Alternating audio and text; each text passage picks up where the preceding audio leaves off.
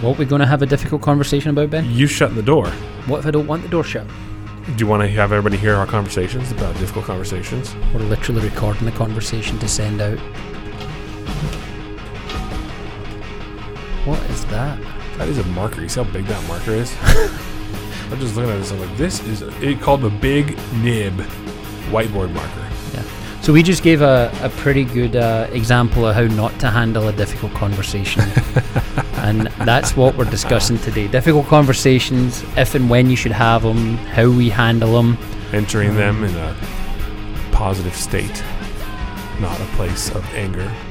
Yeah, with a good intention for positive resolution. Correct. Or not. In perspective. As the case may be. Yeah. Lots of good points, I think, were brought up. We definitely have had some difficult conversations of our own over the course of our friendship. Yeah. And I think we've handled them pretty well to this point. So I think we both have a lot of experience in this, and this was a fun conversation to have. Absolutely. Yeah. So episode 131. One? Okay. Here we go. Boom.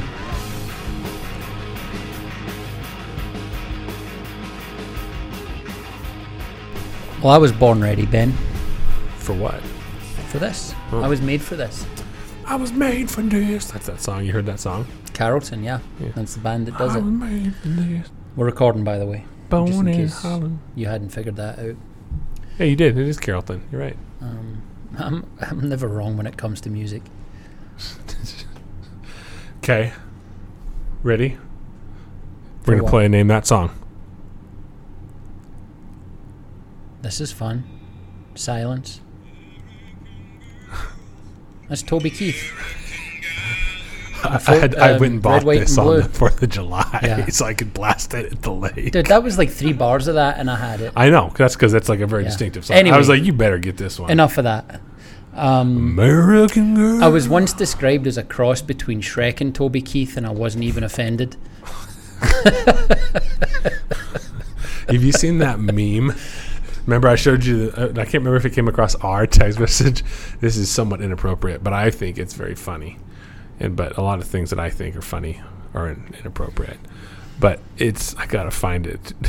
And people in Spokane will understand this right now because the temperature is still hovering around 100 degrees, which, I mean, that's usually like our last week of July, first It's week of 90, August. my watch says today, but it feels Yeah, hotter. it feels hot. But either way, it's unseasonably warm for all of like June and July. Mm-hmm. And remember this line? You said Shrek and it made me think of this. It's so hot outside, Shrek is in my pants arguing with my ass about whose swamp it is. I sent that to you. Did you? I was like, oh, that's so funny. I was dying. I walked around the office sharing that with some of the guys. You didn't even give me any credit, did you? You didn't Yeah, say, I hey, did. Steven sent me this. I liked it. Oh. What do you I need sent credit? it You to just to stroke your ego I whenever sent it something to one happens? of our group chats, I believe.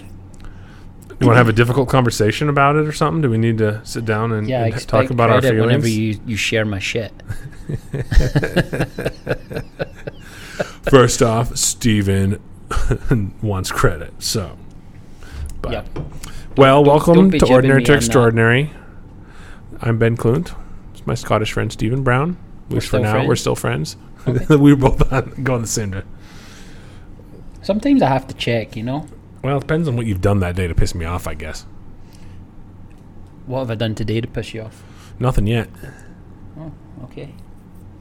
We'll see how this podcast goes.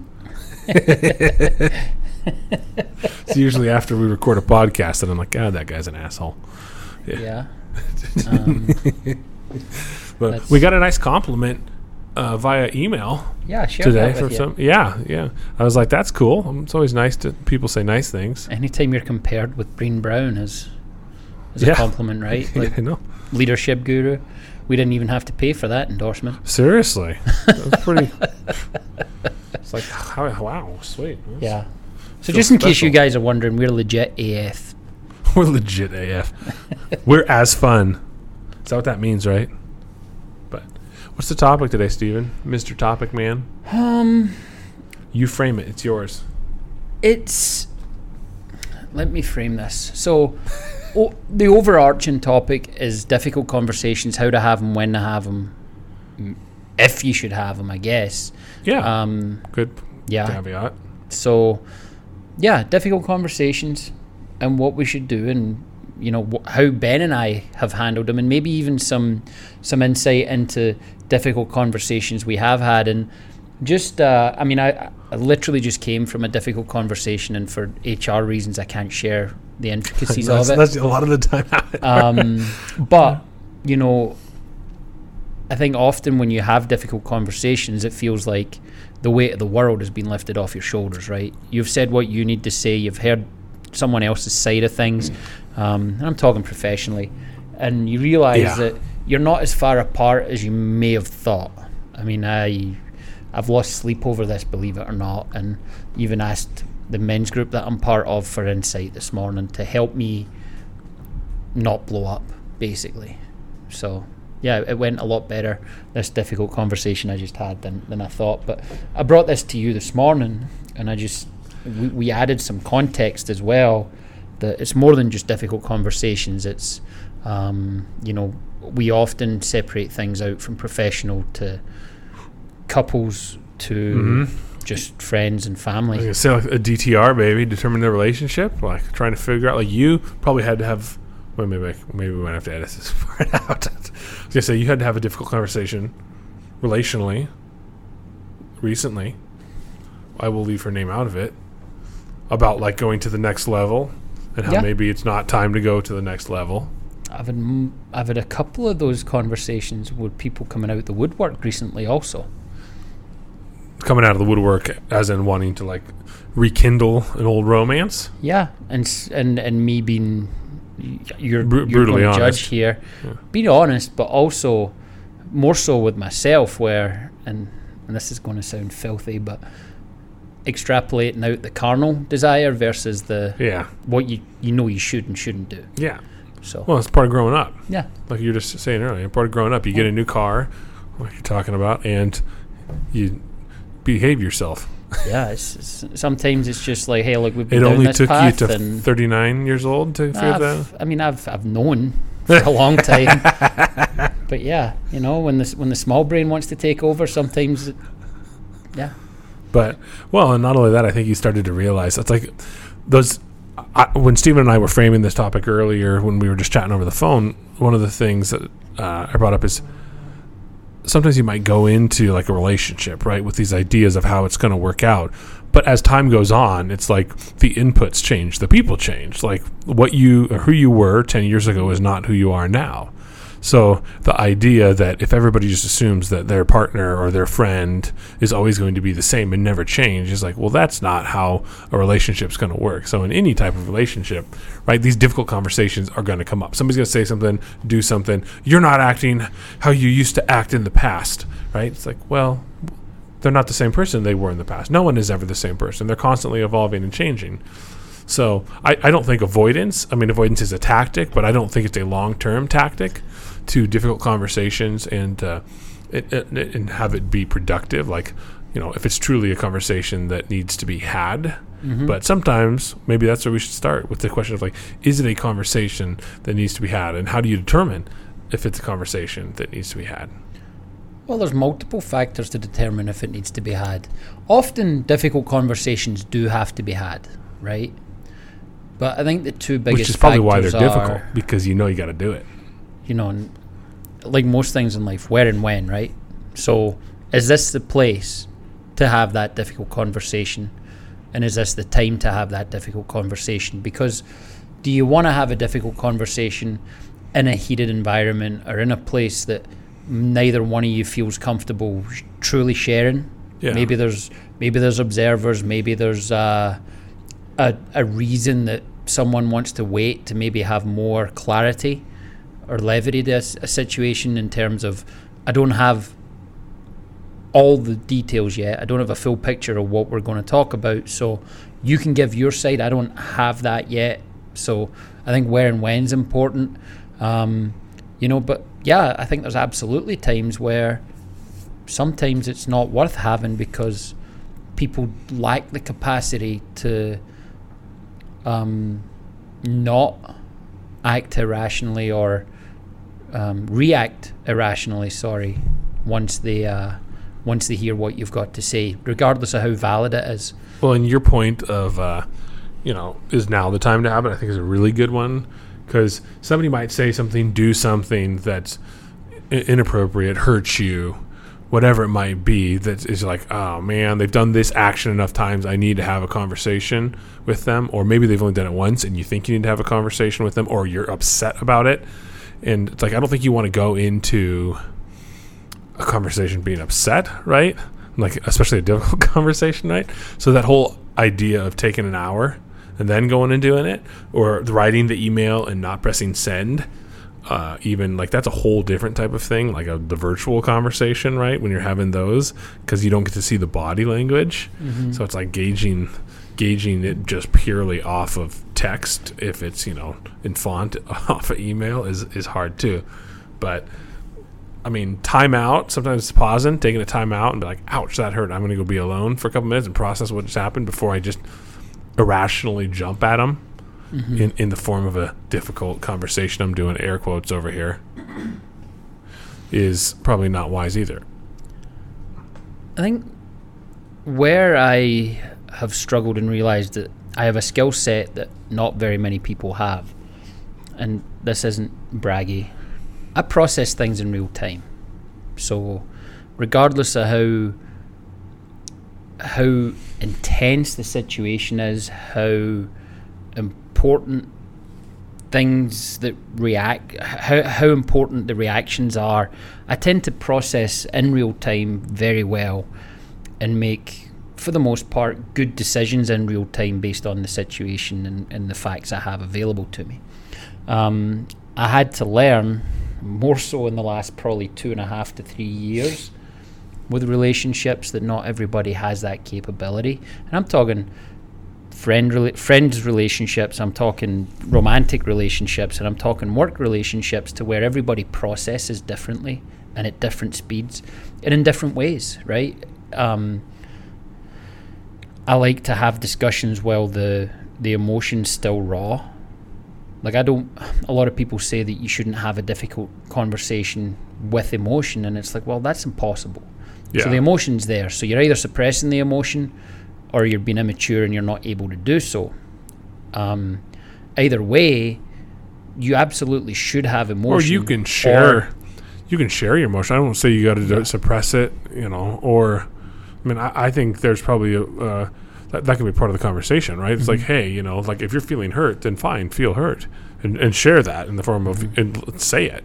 Yeah. So case in point, the most recent soccer board I served on, we got a lot done in 6 months, and when I got involved, I laid out the groundwork where I said, look, we're going to move quick. There's going to be a lot of communication.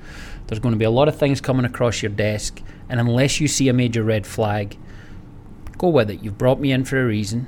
I'm bringing a knowledge base and a skill base that you guys don't possess, and there's a framework here to get this club to the next level. And everybody was on board. I had one-on-ones with everybody. So I was president. Everybody else on the board had their roles. As president, I was adamant that I didn't want to vote on anything. The president only breaks a tie. It's my job to make sure you guys have the information at hand, and then we decide.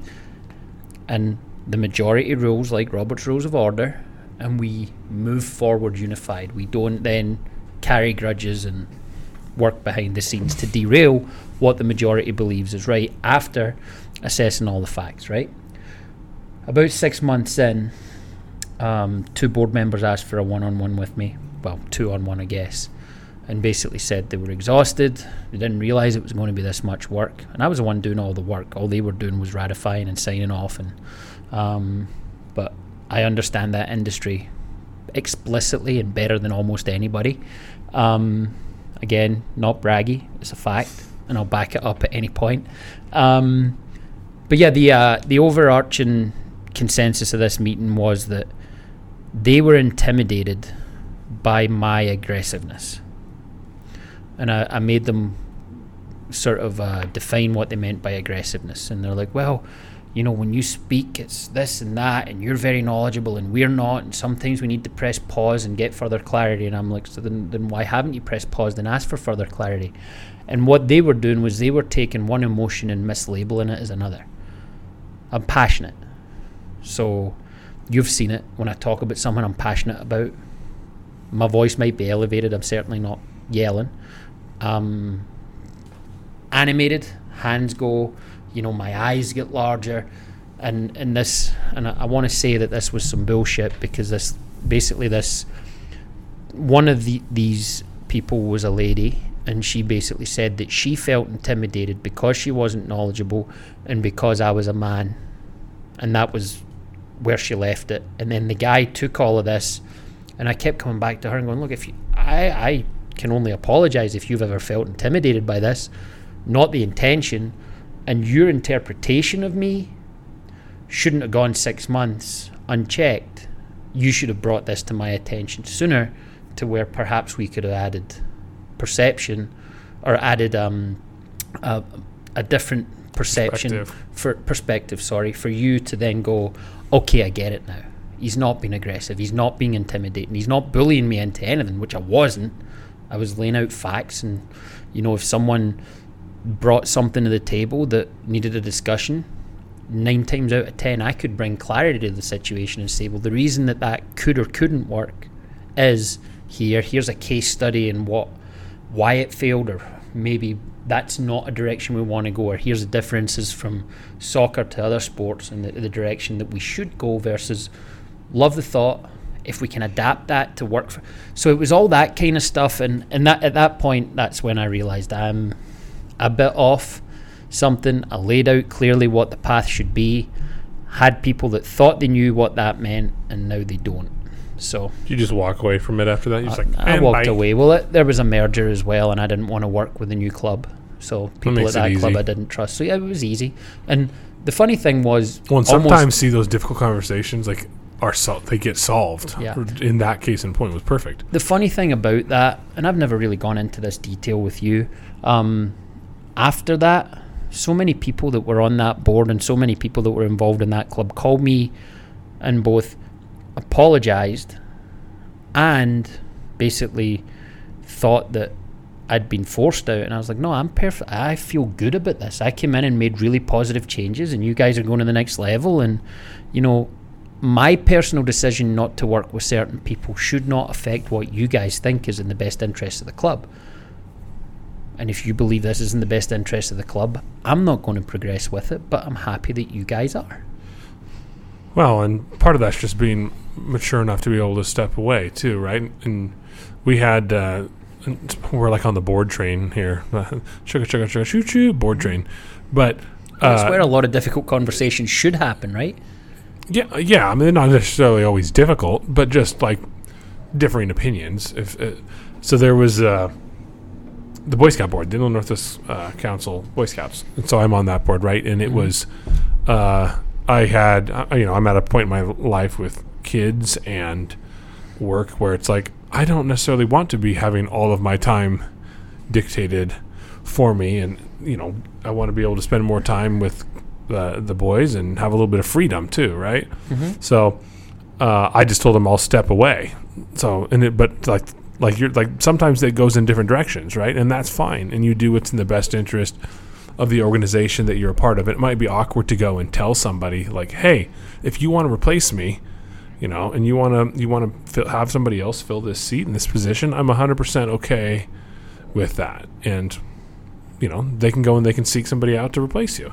Mm-hmm. It's not always a fun conversation, and sometimes you gotta still continue to grind and work until you get a replacement, but you can still be a part of it. Like, you're still a part of soccer, you're coaching, see you right now, and maybe it's just a different capacity. Why are you smiling at me? Because just in the last week or so, that's another difficult conversation. No, it's a good conversation. Oh. I came home last night feeling really fulfilled. Last night was the first training session I'd ran in a year and a half, 2 years. I covered for 3 years. I covered for Brian when he was in the sandbox.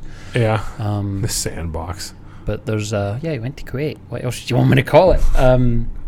There's a cathartic release when I'm teaching that sport, and frankly I was terrified. I'm like, well, do you forget how to do this? And then I got out there and right into it. And it's funny, one of the assistant coaches said to me when I was setting up, so when I get to the field, and I'm glad that this was kind of a difficult conversation that she's mentioned to some of the other coaches but wanted to address with me.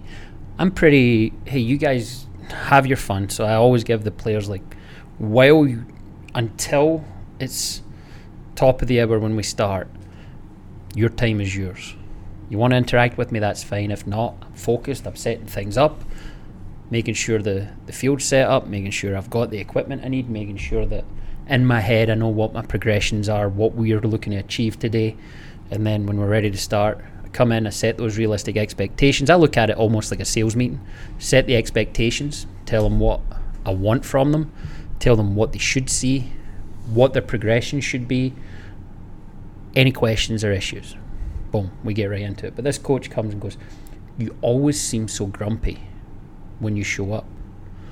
Again, it's a mislabeling of the emotion, and it's like, no, I'm glad you brought this up. I'm not grumpy, I'm focused. They did say, you always seem so grumpy. Yeah. And I said, it's not grumpy, I'm focused.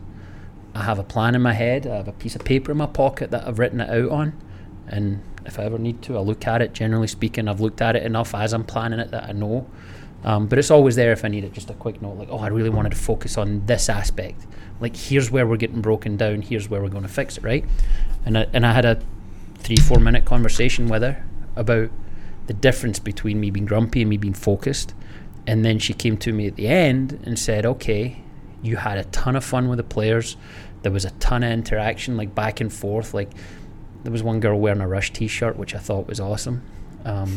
Asked her what her favourite Rush song was, and turns out it's her friend's t-shirt. And then it was the friend's like, oh, I don't know, my dad bought me that, like, I don't listen to them. So there was a bit of banter, and it was just kind of fun. It was, but when she saw that there's fun, there's hard work, and there's focus, and the part beforehand is me preparing to basically perform, now she gets it. It's funny. She's not going to think I'm a grumpy asshole anymore. Is a lot of the time when you think about the difficult conversations that you've had to have, and you go into it and you work it up in your mind to something that is going to be a lot worse and bigger than it is, like a medical diagnosis, right? You always think you're dying when you got to go for a medical diagnosis. It's probably the worst. And then in reality, it's usually not. It's the same situation, I think, with these difficult conversations. Like, you go in expecting the person to be combative, to have, it just be not go in a pleasant manner. When quite often it does go, it's a pleasant experience in that there's resolution, or it was a misperception as to how the person was actually feeling. To like that case in point, like Steven's grumpy. It's like, well, no, don't mistake my focus for grumpiness, and I'm sorry if it comes across that way. I'm glad that that's how I'm being. I'm glad that you told me that's how I'm being perceived, right? And have that conversation. But a lot of the time, that's all it is just a misperception. Yeah. But it was, she approached it thinking it was going to be a difficult conversation. Like, yeah, that's what I'm saying. Yeah. And it wasn't, because, like, oh, that's not what I mean. That's not how I'm trying to come across. Like, I've had people say that to me. Like, sometimes I can come across as harsh and calloused. It's like, but that's not who I am. That's just how I'm being perceived, or maybe even what my actions are. And it's like, oh, I'm just really tired, right? It's not like I'm not trying to be grumpy. I just didn't sleep well last night, right? And it's like, oh, okay, well, that's, yeah. This actually leads into something that I hadn't thought about until now, until we really started talking about it. But I think a lot of difficult conversations, when they happen, have that realization that there was a misconception on someone's part, or maybe both parts, where you're both coming to it with that's what I just said. Yeah. Yeah. But I hadn't thought about it. Oh, like, legitimately. It's like, what are you looking at on your iPad that you're not listening? You've both had this preconceived notion that, well, they're an asshole because they're doing this, and it's like, well, maybe they're not doing that. Well, and what's even better is when both of you come to a difficult conversation, you're like, yeah, I've been meaning to talk to you about that, and you're both coming with your different misconceptions. And that's when it can be a little harder, because you're like, oh, or we both think we're in the right or the wrong. Why have we let this fester for a month before we talk about it? Seriously, right? Yeah, that too. Yeah. It's like, man, I'm glad that we're both open. That's something I wanted to bring up, actually. When I was sitting here thinking about this prior to us talking this morning, was the idea of coming to these difficult conversations with an open mind, because I think sometimes people come to difficult conversations Grace? with that's my word. You steal my word. What's my word of the year, Steven? But like they come to these conversations with an idea and a plan and an agenda, right? When it's like, I'm going to go in there and I'm going to tell them how it's going to go type thing. It's like, and those conversations never go well because nobody likes to be told how things are going to go down, right? So it's like, if you come to it like, hey, I need to gain an understanding of why it is that Steven is grumpy, because it's going to help me empathize with him and have a better understanding that hopefully I can help other people, or I can help him get past whatever it is that he struggled with, right? Yeah. So instead of coming and being like, hey, Steven, you're a dick, quit being a dick, it's like, okay, well, that's not helpful. Well, here's But yes, coming at it with grace, right? one of my wonderful leaders, Ryan Joswick, who I think you've met. Yeah, you Sounds have. familiar. Yeah. So he's senior vice president of our company. I remember he once said to me, hey, here's how we should approach these kinds of things. So I approached him for guidance on having a problem with one of my leaders. I'm close to having an episode, shall we say. Not sure how to have this conversation. He said, look, you really can't go wrong when you approach something from first you do is you say what the intention of the difficult conversation is. Like, hey, there's been tension between us. I want to move past it. I want to find a pathway forward. And he said, explain what the action is, how you perceive the action, how it makes you feel, and then ask if that's the intention. Yeah. He said, you're not making accusatory... No, that's great. It's literally like, hey, here's what you've been saying or doing. Here's how I feel about that. Like, this is what I'm interpreting it as. Just curious, are you aware of that? Is that something is that the point? Like, are you going for it? And you know what? I would say 100 times out of 100, anybody in leadership or even a subordinate is going to be like, oh, hell no, that's not what I was trying to do. Mm-hmm. Like, here's the concept. Here's what I was trying to do. Yeah, usually they apologize too. Is it an interpretation thing? Is it a delivery thing? And you find a way through it, right? So Tim and I have had those conversations before, and like where he'll do something in a meeting, a group meeting, and I'll come in afterwards to do his office and be like, hey, and I usually frame it in that like, hey, at this point, I know your character, I know what you're about, I know that your intent was not negative, but here's what you did in the meeting or said in the meeting, and this is how I perceived it, and I think some others might have perceived it or felt about it, right? And he's always like, oh crap, like, no, that's not what I meant, I'm sorry if it came across that way, and then they clarify. Yeah. And it's like, okay, just wanted you to know, like, your actions, like, you did this, it made me feel. And that's what I've always said. It's like, people can't really argue with, like, you did this. Okay, yeah, I did that. It made me feel. It's like, oh, well, I can't control your feelings. But if that's how that action makes you feel and I care about you as a person, then I should note that for future reference, right? Or that is how that action or that word, phrase, whatever, might be perceived in the future. And, if it's appropriate in the moment, you can address it in the moment. And here's another technique that I use it in sales more than anything. I don't know if it's there's probably not a fancy name for it. Maybe just confirmation. Like, I repeat what they said, but maybe in a different subset of what they said. So, well, let me say it a little differently. Let me repeat it back to you so that I can make sure that I'm understanding what you're saying. Okay, so here's what I'm hearing. Is that what you're? No. That's not what I meant. Right? Is usually the reaction to that. Or yes, that's like, what I meant. Oh, okay. And I mean, at that point, it's like, okay, well, here's. I just want to register my issue with that, and maybe we can talk about it down the line. But that's a way to approach something. Register my issue with that. What's that? I just want to register my issue. Yeah, I just want you to know. Just know that that's something I want to dive into down the line. But let's not stop here. There's other people here, or let's we'll take that offline. And, something like that. So it's interesting because a lot of people don't realize when they're having difficult conversations that they're socializing an issue for the first time. Like, they might have clarity in their mind, in their vision, and their set of requirements and what they want to achieve, but often people don't share that well. So the difficult conversation is born of, hey, your communication leading up to this hasn't been good. Like, we didn't know what your vision for this was. We don't know what you're trying to achieve. And then you kind of throw it out there. Now we got to have a difficult conversation because you haven't included the 3 departments or the 3 people or 10 people or whatever that need to be involved in this conversation. So I'm kind of talking hypothetically and don't want to get too far in the weeds there, but just remember, sometimes when you have a difficult conversation, you got to ask yourself, have I socialized this before, or is this the first time this person's hearing this? Mm-hmm. Right?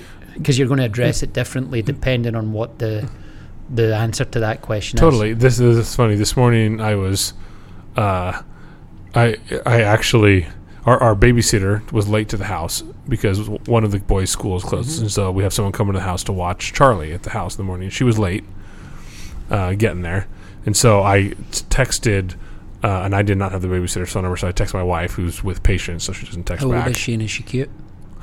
She's too young for you creeper. Gosh. And so I text Travis's wife, Kaylee Pop, and then another friend who I know knows her and probably has her phone number. And they were like, well, they text me back like, hey, here's her phone number. Like a couple minutes later, like, did she get there? Did she like arrive? I'm like, yeah, she got there. Like, was she sorry for being like 25 minutes late? I was like, yeah, she was sorry and everything. And I it just came out of me, and I was like, once is a mistake, twice is a habit. And Kaylee's like, love that quote. But it's like, I think that is what you're saying. It's like, once can be a mistake, like twice it starts to form a habit, mm-hmm. right? So what is the context, right? Because you could, if you're nitpicky, you could just pick people apart, and we need to have a difficult conversation. We need to have a conversation about your behavior. It's like, that one time, it's like, that's where the grace comes in, I think, to some degree too. It's like, don't be so sensitive that every little thing that somebody says you're triggered by, mm-hmm. right? Because I think that you're just going to live a life of sadness if that's the case, right? You've got to be bold enough and strong enough to get over some of the stuff, right? I mean, difficult conversations really shouldn't, in my mind, happen that often, because for one, you should just be communicating, and for two, you shouldn't be overly sensitive, right? But again, mm-hmm. Might live in a different world. I think, so this is another part about difficult conversations that you just led into this great, the part about being overly sensitive is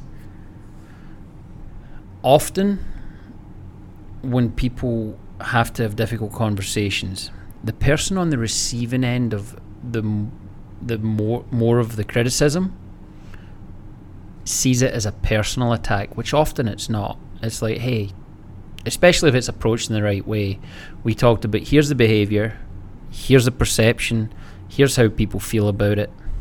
Is that your intent? If you mm-hmm. approach it from that, most of the time you're going to get a positive reaction, right? Where someone's going to basically be like, oh, okay, yeah, I didn't understand that that's what the perception was. I'll readdress it. I won't do that in the future. I'll try not to do that in the future. Or here's the steps I'm going to take to fix it, right?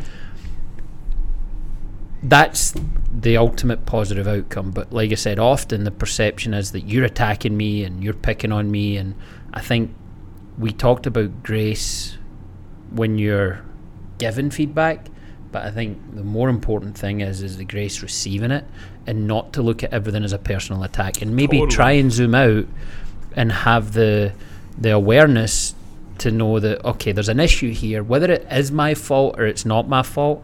I have to hear this out, and maybe, to my point earlier, you don't process in real time, have to go away and process this, and not necessarily build a defense, but maybe you realize this is something that, yeah, that might be the outcome, but it's not something I'm doing that creates that outcome, and I'm going to come and have a conversation with you, another difficult conversation, that, hey, here's what's actually happening, I want you to be aware of that, now can we find a way to move forward? Yeah. But the grace receiving it is almost more important than the grace giving it.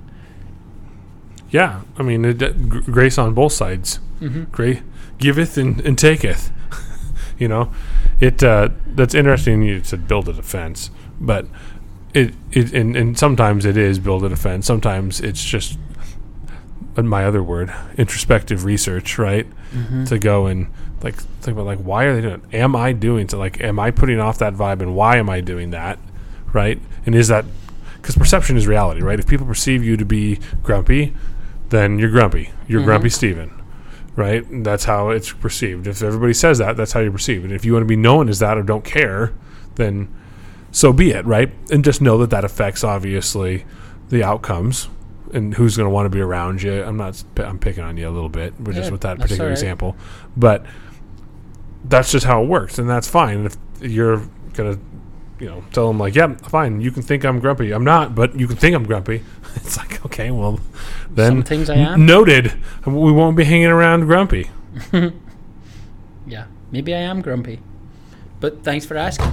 Oh, geez, what are you doing? I just dropped my iPad. I'm more inclined to... In that situation, I would probably have approached it a little bit differently from her, where she almost was abrasive, like, hey, why are you always so grumpy? As opposed to, hey, you okay? You seem kind of... it's coming across as grumpy. Yeah. Like, it's a different way to approach it. Some people just aren't as maybe tactful as how they go about it. Whereas someone else might have been like, I'm not grumpy, bitch. What the fuck? Right?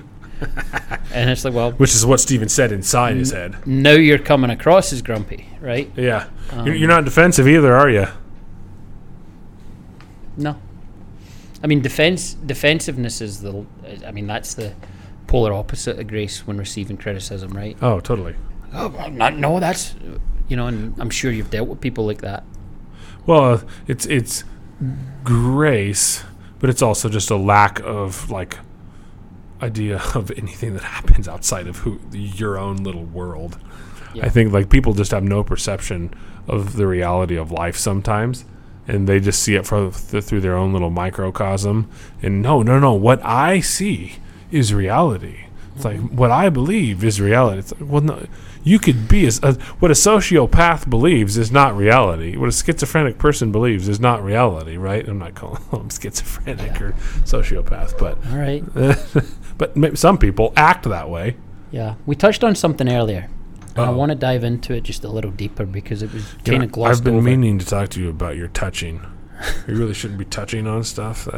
I'm not touching on your stuff. Hashtag me too. Oh my gosh. Hey, the thing about comedy is I can joke about anything and anybody can choose to find it funny or not funny. So okay, hold on. So keep your point. But yep. we were talking about our office. And I'll leave out everything we were talking about our office.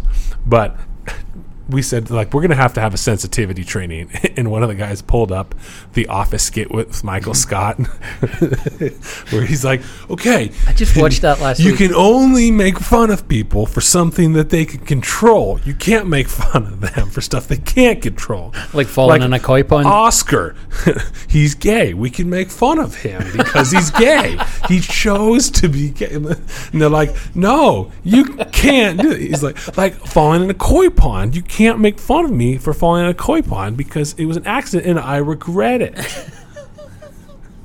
Yeah. It's just like, oh my gosh. That's a good episode, by the way. You should and watch then the their whole HR guy, their poor HR guy's like, no, that's not right, Michael. You can't make fun of anyone for their sexual orientation or race or anything like that. And he's like, who asked you, you big tuna, you block-headed yellow? He's like, is what I wanted to say.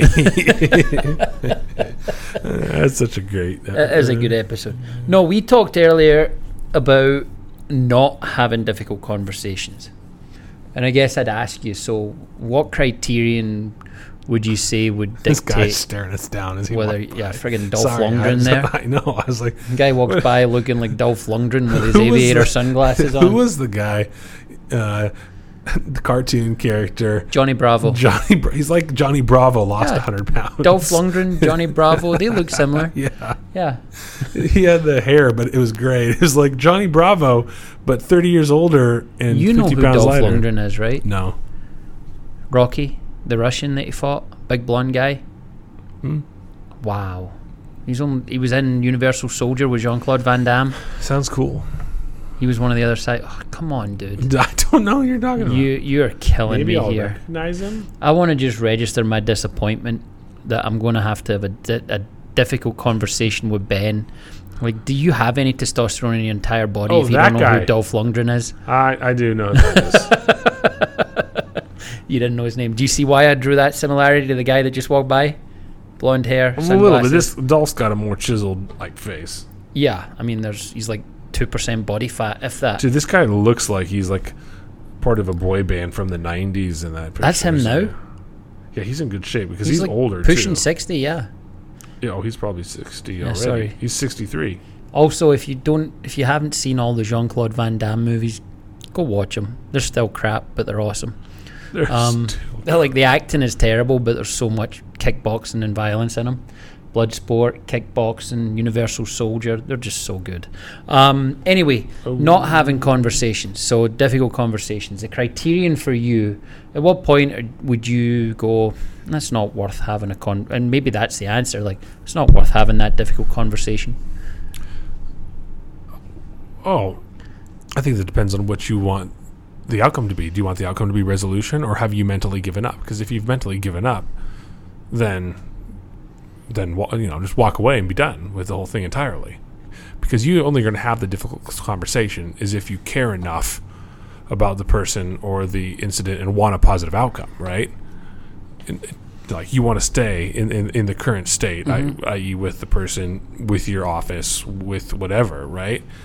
So it's like, when I said, like, when somebody approaches you, like when I go and talk with Tim, and it's like, these actions, you said this, it made me feel this way. It's like, the person you're saying that to should care enough about you and change their actions, or at least help you understand why their actions aren't, like, that's not what I'm not trying to say that. So please give me some grace when I do those actions, because that's what I'm saying, right? So in that situation, both people want positive outcome, right? We want to continue to work together. We want to continue to be friends.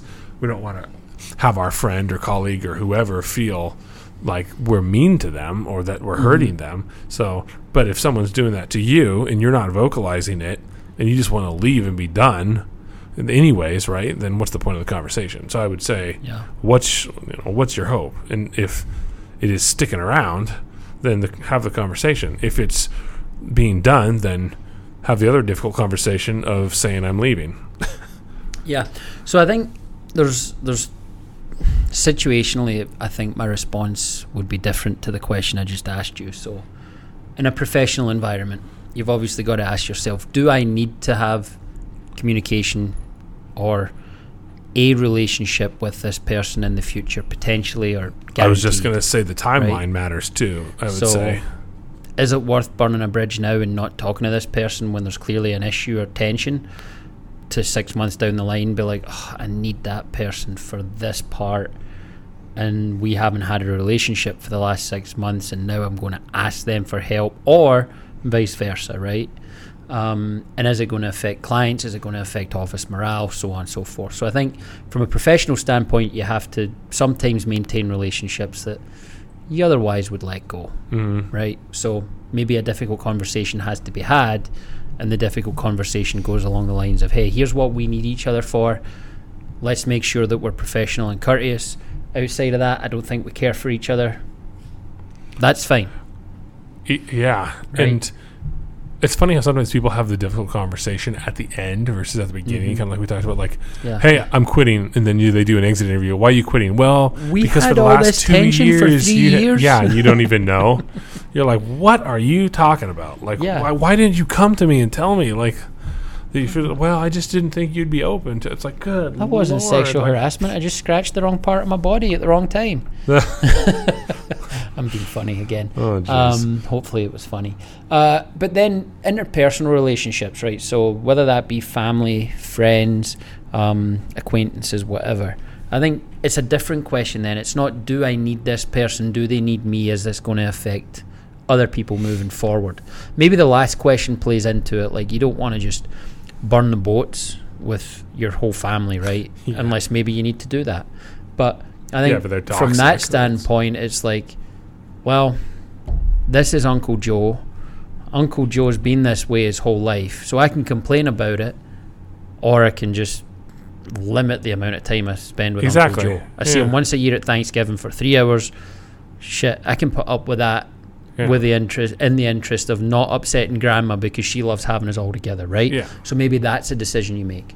Or, well, this is my brother. I see my brother every freaking day, or every other day. You know, we're close, and this really grinds my gears. So we're gonna have a discussion about this in a respectful way. Yeah. That isn't just like, hey, you jerkface, stop doing that shit, right? Hey, you jerkface. So I think you approach family and friends differently, but at the same time, sometimes you do need to burn the boats. Sometimes it is a case of, well, I don't need this person in my life, even though they're family. There's a toxicity, there's a repeated pattern of disrespect or just you're right. behaviors that I do not condone. Therefore, I'm going to remove them, with the caveat that you can adjust this. Maybe you do have a difficult discussion, like, until such time as I see a marked improvement in this, and this, you will not be part of my life, my family's life. Well, and to the point of so on and so toxicity, if they're doing something that's harmful, to themselves or to your relationship and your family or kids, or like, then you're done until at which time you've healed, I guess we'll say. And it comes across as cold or callous, but I've never had a problem burning a bridge. I think people get anxiety over it, and I'm talking family as well. Yeah, and I get there's I guess burning a bridge for most people, I think, is thought of it in a negative connotation.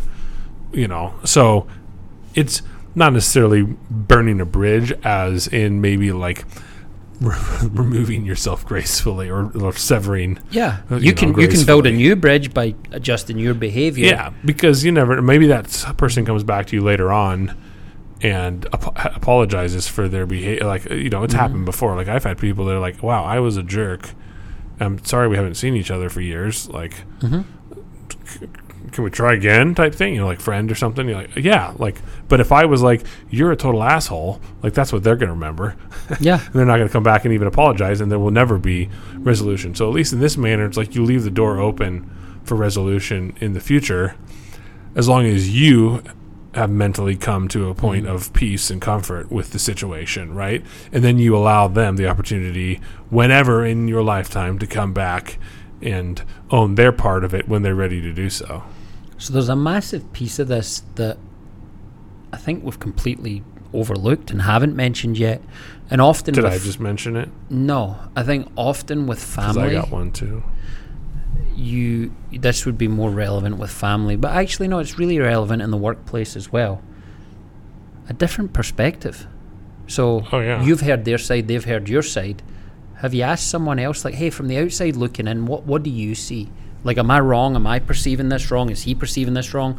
Like, as a hopefully neutral bystander. We did that at lunch yesterday. Yeah. I mean, you asked me about having a difficult conversation or a mentoring is what it was. Yeah. Like mentoring to higher up. And so we talked about that a little bit, right? It's like different perspective shapes your intellect, I would say, which gives you the ability to be more graceful, right? The more perspectives you have, your ability to be graceful towards that individual, I think, grows. Yeah. It makes it easier. Well, I would say this as well. Look, I'm blessed in that in my short but colourful life, I've been in a lot of situations, positive, negative, neutral, high stress, low stress, and I think for the most part I can make good decisions, again, in real time based on the facts that I have presented to me. But it doesn't mean that I don't need that outside perspective. It doesn't mean that by me both being vulnerable enough to ask, but also graceful enough to accept that I know we're in completely different industries, you and I. I know that your hierarchical setup and the hierarchical setup that I have with Heartland is not even comparable, right? Maybe there's some crossover, but for the most part it's different. But I know that by asking you, who has got a completely different list of life experiences and obviously a different perspective, I can potentially just have extra clarity coming into something. So it might be that you get an affirmation of what you were planning. Yeah. And other times it might be, I hadn't thought about that approach. And maybe I need to reevaluate perception. Maybe I need to reevaluate the outlook on this. Maybe I need Because to a lot of the time, what I've how many communicated times in have the you had past. those conversations? You're like, oh crap. Yeah. I need to. Okay, never mind. I thought I had it figured out. I need to go sit back to the drawing board. Yep. Scratch Like, that. yeah, I've done that a few times. You're like, oh dang it, I had it all in my mind what I was gonna say. You know, Now I've gotta nobody totally has all redo the it. answers, and anybody that thinks they do, you know, generally speaking, they're know-it-alls, and generally speaking, they're the worst people to be around. I would say. And I would agree. Sorry, I just had a massive yawn. Yeah, it's that time of the day, man. And it is that time of the day. 3:34 p.m. Well, I think we've covered off on most of the things I thought of and wanted to discuss. Have you got anything you would add to No, I having think difficult yeah, conversations? I mean, it was. I don't think there's any easy way to have a difficult conversation, right? So just keeping that in mind, right? It's like waiting for the perfect time doesn't exist. You know, it's like there's appropriate times, but the perfect time doesn't exist. Consider your company, right? If it's an issue between you and Stephen, or if it's between Stephen and I go to Stephen. If you got an issue with me, he comes to me. We don't need, a bunch of people in the room.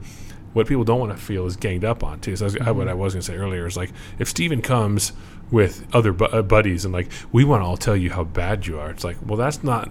You're not here for a productive, difficult. Is this an intervention? Yeah, like you're just here to be mean. Yeah. Like, so it's like, don't try and like be a bully to people in a Yeah. difficult conversation, right? Don't come at it from like, well, we're just here for you. Like, be intentional. Like, come at it from a place of love and grace.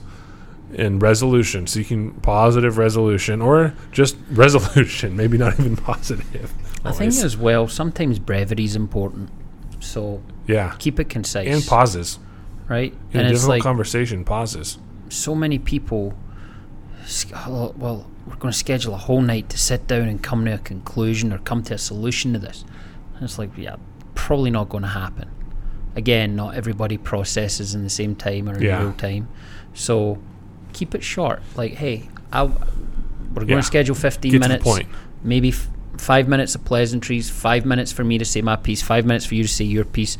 Not counter each other, but just, hey, here's my perspective, here's your perspective.